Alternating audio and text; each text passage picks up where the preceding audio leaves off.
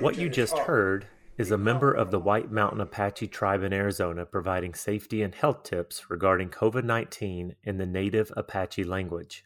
In June of this year, the White Mountain Apache tribe had the highest rate of coronavirus infection per capita in the United States, surpassing New York City. In this episode, we will learn more about life on a reservation, hope, and resilience in Arizona during the pandemic. Welcome to the Podcast of the Plague Year. I'm your host, Terry Shoemaker. Podcast for the Plague Year is a deeper dive into contributions made to the Journal of the Plague Year, a project of Arizona State University. Available online, the archive allows anyone to submit artifacts regarding life during the COVID-19 pandemic. Mining the many photos, videos, reflections, and other submissions to the archive, this podcast of the Plague Year, selects some interesting topics and explores the world of the pandemic life. Join us as we journey across the world to see how the pandemic has influenced the daily lives of people everywhere. We're in late October 2020, and populations across the globe are experiencing spikes in COVID-19 cases. There are now, as of this recording, over 40 million cases worldwide, with over 8 million of those cases reported in the United States. A cursory look into a Journal of the Plague Year reveals that the pandemic is non-discriminatory. All of us are affected, yet the reality is that COVID-19 is having more impacts on certain populations in American communities. In this episode, we partnered with Arizona State University's Center for the Study of Religion and Conflict to spotlight the White Mountain Apache tribe in eastern Arizona. The center partnered with the Henry Luce Foundation to provide rapid relief funding to marginalized communities in the Southwest. I spoke first with Sarah Lords, the Communications, Outreach, and Events Coordinator, to get more details regarding the Rapid Relief Program.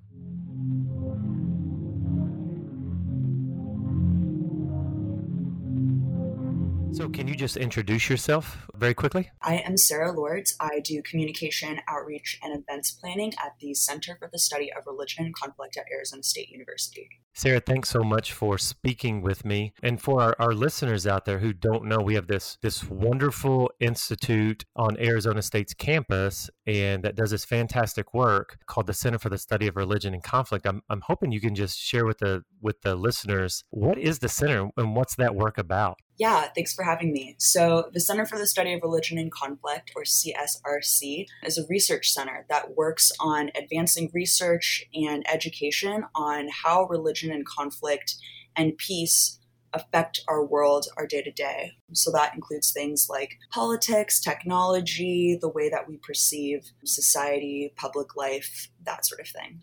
And I've been very fortunate to partner with the center on a couple of projects, and it's always been fantastic work. So recently, the center came across a project that is now the ASU Luce COVID-19 Rapid Relief Project. What's that about? Yeah, so we were approached by the Henry Luce Foundation, essentially with the task of how can we help provide support for some of the most marginalized communities in the U.S. that are being impacted by COVID-19. So we at the center took inventory of our space in Arizona and recognized, hey, marginalized communities are among the most disproportionately impacted by public health crises overall. And we have several of those communities in our state. We've got migrant and DACA and mixed status families. We've got refugees and asylum seekers, immigrant communities, Native American communities. So what we did is we put out an invitation for different community organizations that were serving those marginalized populations to apply for funding so that they could, in essence, do the work that they were doing. We just wanted to empower them to complement and expand their capacity. So you have these different communities that receive funding. Do you have any sense of the type of things that the funding was used for? Yeah, definitely. So the organizations that we're working with through this grant are serving marginalized communities who some of them apply for state benefits. Some of them don't have the opportunities to. So a lot of the funding went to just meeting basic needs. It went to rent and utility assistance, providing food boxes, PPE, cleaning supplies. There was a need for Wi-Fi assistance for unaccompanied minors and just basic needs packages. And as some of these marginalized communities, because you were kind enough to send me a list of some of the groups that received assistance, are right in Arizona in the Native American reservations. Can you speak a little bit to some of those groups? Yeah. So the populations that we serve can kind of be broken down into three clusters. There's a set of organizations that were dealing with undocumented DACA and mixed status families and unaccompanied minors, as well as asylum seekers. And there was a separate sort of cluster of organizations that were working with refugees and immigrants who have already been in Arizona. Is there any way for people who are listening to help contribute to this project, or is this just the loose funded opportunity and that's it for the project? Yeah, so the project sort of began with us just, wanting to provide grant funding to organizations that were doing important work with marginalized communities and, people who were disproportionately impacted by COVID. The project also has a component called the Southwest Stories Initiative, which seeks to elevate the stories of these vulnerable communities.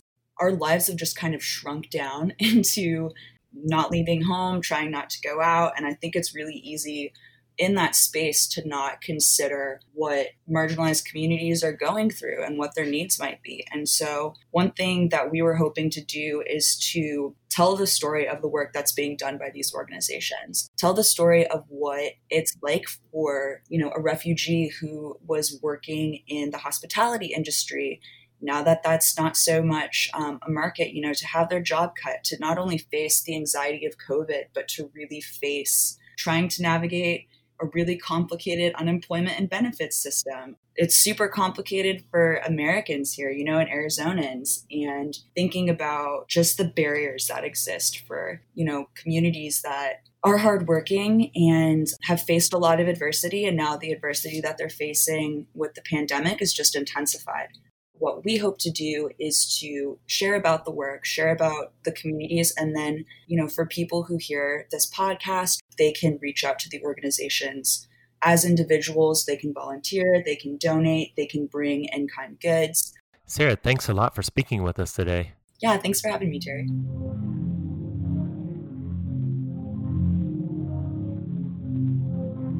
As part of the Rapid Relief Program, the Center for the Study of Religion and Conflict is collaborating with A Journal of the Plague Year and the Walter Cronkite School of Journalism and Mass Communication to raise awareness about the marginalized communities that were assisted during the pandemic. Joining this Southwest Stories project, we at the Podcast of the Plague Year were granted the opportunity to spotlight one Native American community in Arizona, the White Mountain Apache Tribe. The White Mountain Apache Tribe is one of numerous indigenous peoples living on designated reservations in Arizona. To get a better sense of tribal reservations in the United States, and specifically in Arizona, I spoke first to Professor Rebecca Sosi, Regents Professor of Law and Faculty Co-Chair of the Indigenous Peoples Law and Policy Program at the University of Arizona in Tucson.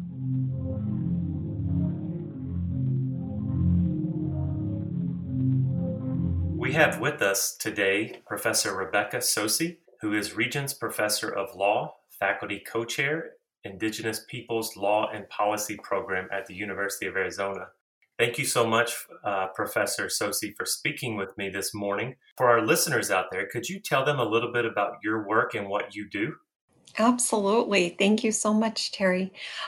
So I actually specialize in the rights of Indigenous peoples under national law, which we would call federal Indian law, under tribal law, the law of the Indigenous nations themselves, and under international human rights law. So I also teach in the areas of environmental policy and cultural resources law and critical race theory. So I do a variety of things in my university appointment as a professor. I also work with the students directly in terms of we have students at the University of Arizona from many Indigenous tribes across the country and throughout the world.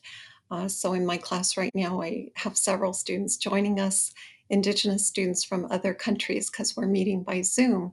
And it's so interesting to see the students from here, from Indigenous communities, talk to students from world Indigenous communities. I was at Arizona State University for 22 years and was the founding faculty director of the Indian Legal Program at ASU, and I love that program as well. So I've been doing this work for many years at both Arizona universities and serving all of the tribal nations here in Arizona and across the nation.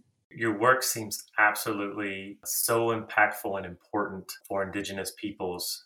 For our listeners, can we start and go really, really basic? For those listening who don't really understand why there are reservations, why there are different laws on those reservations, and what we're talking about when we talk about tribal peoples. Can you just give us some really, really basic information so that our listeners have a good context for what we're speaking about?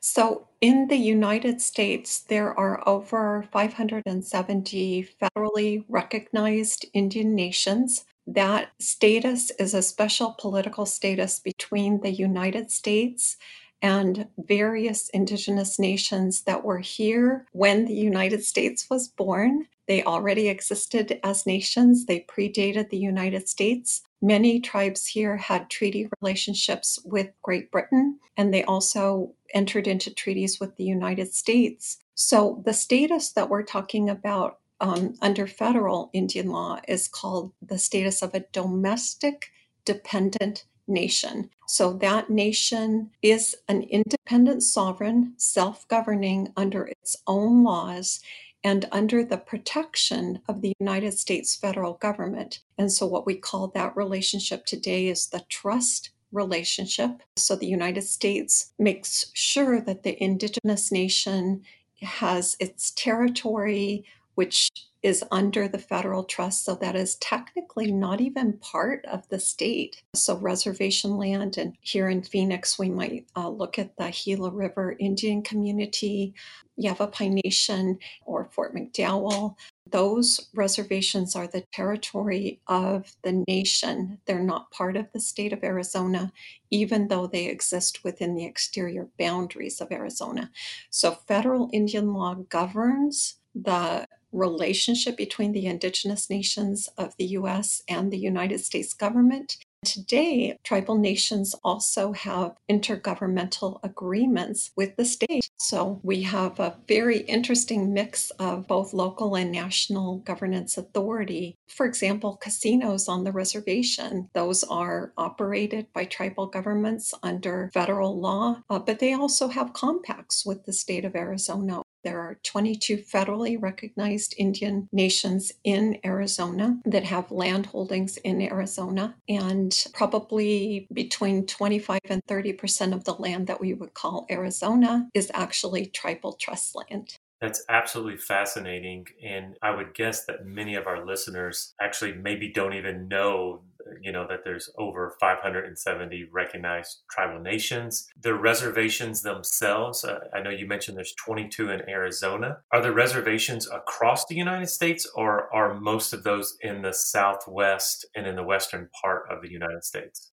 That's a great question, Terry. So in most of the large land-based tribal governments are either in the plains area or in the western part of the United States because of the way that the East Coast was settled. So there are reservations in the East. They tend to be smaller and in some cases maybe less visible because, for example, in Arizona, you'll be driving down the 101 and it'll have a sign saying you're on the land of the Gila River or Salt River. And sometimes people don't see that in the East because the communities are smaller and the reservation lands are smaller. Some states do not have any reservations at all. So all of the indigenous peoples were moved out of many states in the East.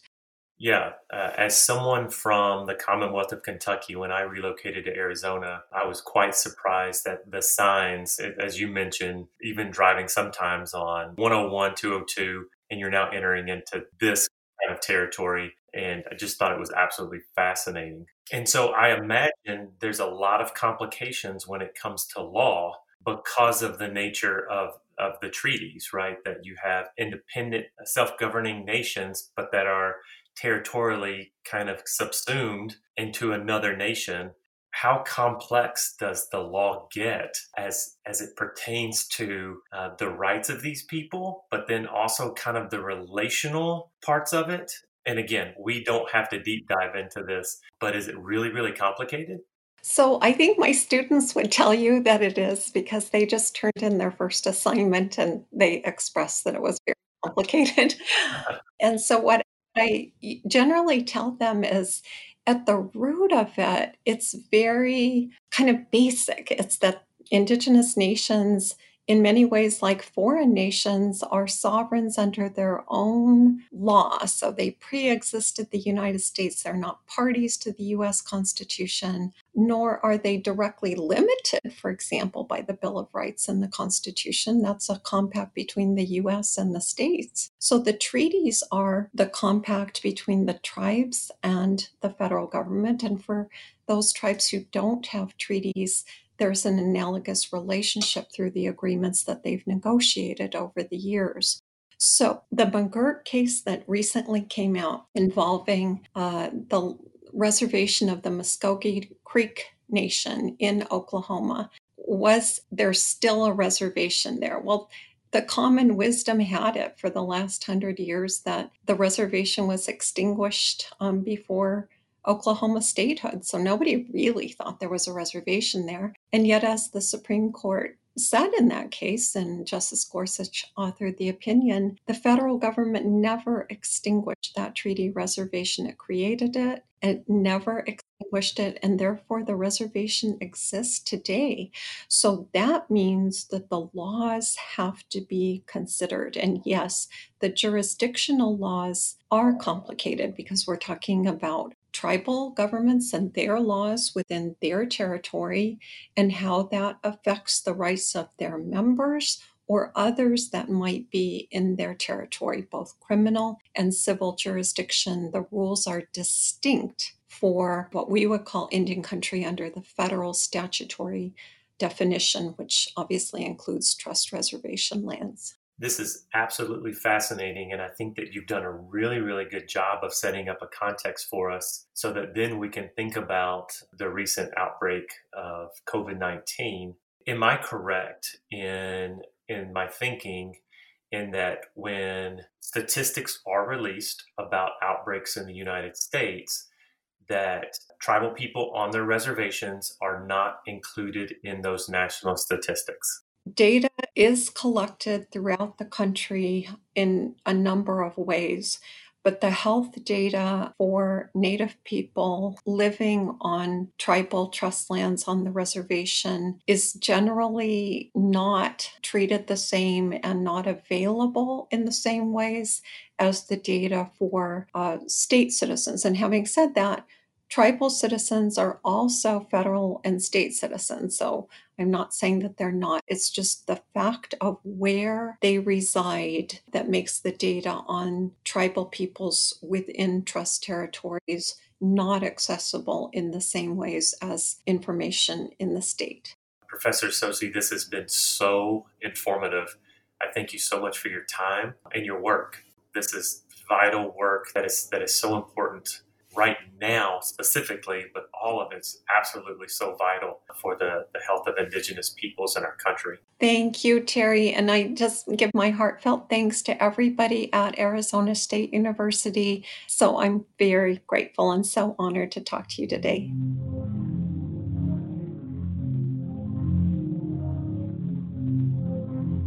After speaking with Professor Tsosie, I spoke with the tribal chairwoman of the White Mountain Apache tribe, Gwendina Lee Gatewood.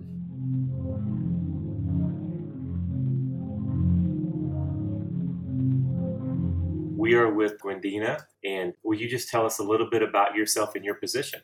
Good morning. Thank you. My name is Gwendina Lee Gatewood. I am the tribal chairwoman of the White Mountain Apache tribe, and my election was historic in a sense that I was the first woman ever elected to the highest seat in the government of our tribe. I don't take it lightly, and I know I have a lot of obligations, and I'm humbled and honored to serve in this position.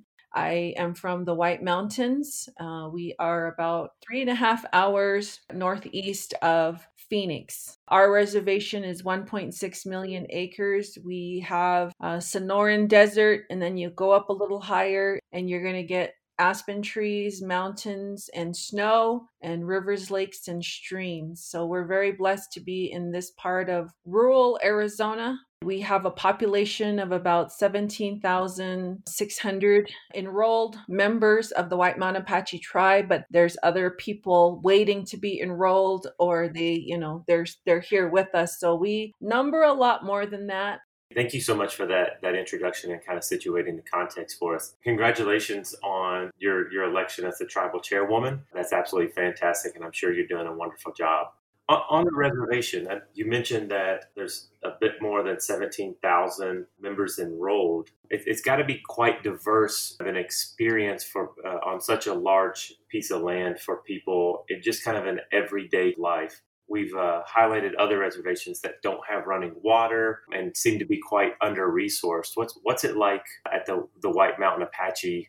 The daily life here consists of the communities that go throughout the reservation. We have a very isolated community called Sibique, and they are about 45 miles west of White River, which is our capital here in Arizona. They have about a population, I would say, about 2,500 to 3,000. They have very limited resources. There is one grocery store, one gas station, and there's one way in and one way out. We have spotty service, and that affects the ability of our children to learn, especially during COVID-19 when most of the kids have to learn from home. We're running into problems of I'm losing signal, I can't even log on. Those types of challenges. And when you get that, kids are going to be kids. They're going to be like, oh, it's not working. I'm done with this, but it can't be like that. And then you have Carrizo, which is probably about 15 miles west of Sibique. That community has had its challenges. They have challenges with water. There's about 75 homes there that have to have their water brought into them. Most of the water, it comes out black when you turn on the faucet, and it has a lot of sediments in it. Their water has been tested, and that water has traveled to Washington, D.C. a handful of times to show the leaders there, hey, in small town America, there is one town that still does not have potable drinking water for its people. In the summertime, we get faced with shortages of water. In fact, during COVID-19, we had a shelter in place and a lockdown, and people started experiencing a shortage of water. Well, you need water to clean and to wash your hands for hygiene purposes. So we had to interrupt that lockdown and allow people to go and get the necessities that they need. So those challenges are still existent here. Before, when we lost a loved one, we would sit with the dead in a wake, and it went either one night or 2 nights. And all kinds of people from all over the reservation would come and sit with the family, mourn with them, pray with them. COVID came, all that went away. And now, you just have this direct service of burying a loved one, and not everyone can go. I know it affects our people. It does affect me. Also, I lost a brother-in-law to COVID-19. My sweet sister sent him to the doctor, and she never saw him again. And she never got to say, goodbye in person. He was flown out to Tucson, and there was no visitors. I know it had brought a toll on her, and it still does today. And it does me too, because I really appreciated my brother-in-law and all that he did for everybody. He was a forester of sorts, and he planted several million trees here, and his trees would get sent out throughout the United States to be planted elsewhere. I like to think of it in terms of he's not really gone, he's still with us. I'm sorry to hear about your loss with your brother-in-law. What kind of statistics have you all seen with your people with contracting COVID-19? And do you have any type of stats of how many people you've lost because of the pandemic? Yes, we have lost 41 individuals to COVID, and they range in different ages. It's been quite a challenge. But as of yesterday, our number of deaths is 41. Since April 1st to now, we've tested 11,243. Of that, 8,637 have been negative, 2,455 have tested positive. And of that, the number of recovered is 2,392. Right now, currently, we have 22 active cases on our reservation, and we do have isolation quarantine sites established for those that want to go. It has really challenged our reservation, but our goal was to flatten the curve, and we did do that. We all remember life before COVID, and you listeners out there, you probably remember what it was like, the freedom that you had. And now, you do things a little bit differently, but it doesn't have to be so dismal. You can find ways to make things work. I'm really proud of our people. They did self-initiated lockdowns. They really took it to heart that we needed to do our part. Our Apache people are centered on prayer, and we continue in that. And I say that in a most humble manner. Our faith has been tested, but we rise to that and continue in prayer and move forward, because that's what our ancestors did. Our ancestors laid the foundation. They worked so hard for us, the beneficiaries of today. They prayed for the children not yet born back then. We have to be mindful of that. We have to take that and broaden our future and do what we have to do to bring positive results for our people, especially our children. I did want to ask one follow-up question. When you're referring to prayer, and I was trying to listen, to some of the words that you say, Lord, Creator, are most of the people there of a Christian persuasion? Yes, and then we have our traditional people. They practice the traditional ways, but that doesn't mean that they don't respect the Christian beliefs or vice versa. Just one more question, if you will. What's the overall sense right now? Is it a hopefulness that the statistics are better and you're going to beat this pandemic, or is it a little bit of weariness from pandemic just taking so long?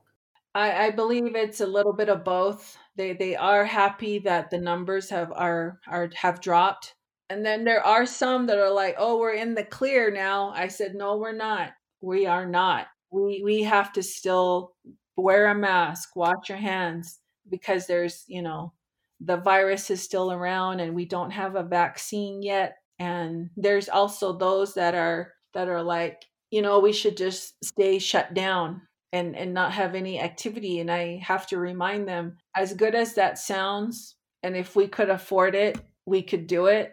But we have to realize that the tribe also has things that it needs to continue, and we need to pay for our expenses. Opening up, we have to do it in a way that is mindful of the protocols that CDC has given us. We practice those and move forward with business. That's why we have to practice social distancing, wearing our masks, washing our hands. If everyone will just do that, all the protocols will continue to improve.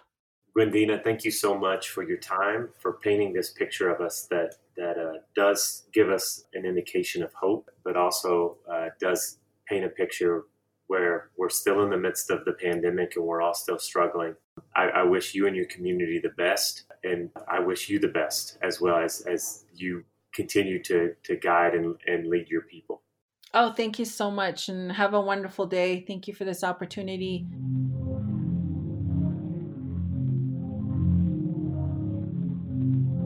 Normally, I conclude episodes with personal takeaways from my interviews, but this week I thought that I would let Gwendina close us. As we concluded our conversation, Gwendina graciously offered a blessing for our listeners. To all the listeners out there, thank you for learning more about the White Mountain Apache people. We keep everybody in our prayers, and may you have a beautiful day, and may our Creator give you the things that you stand in need of. Many thanks to our guests in this episode, Sarah Lords, Rebecca Sosi, and Gwendina Lee Gatewood. This episode was hosted by Terry Shoemaker, produced and edited by Amelia Michelson, graphic design by Carson Shoemaker, administered by Eli Thibault, and music by Quentin Daly. This podcast for the Plague Year is a complement to the Journal for the Plague Year, a project of Catherine O'Donnell and Mark Thibault, both faculty at Arizona State University's School for Historical, Philosophical, and Religious Studies.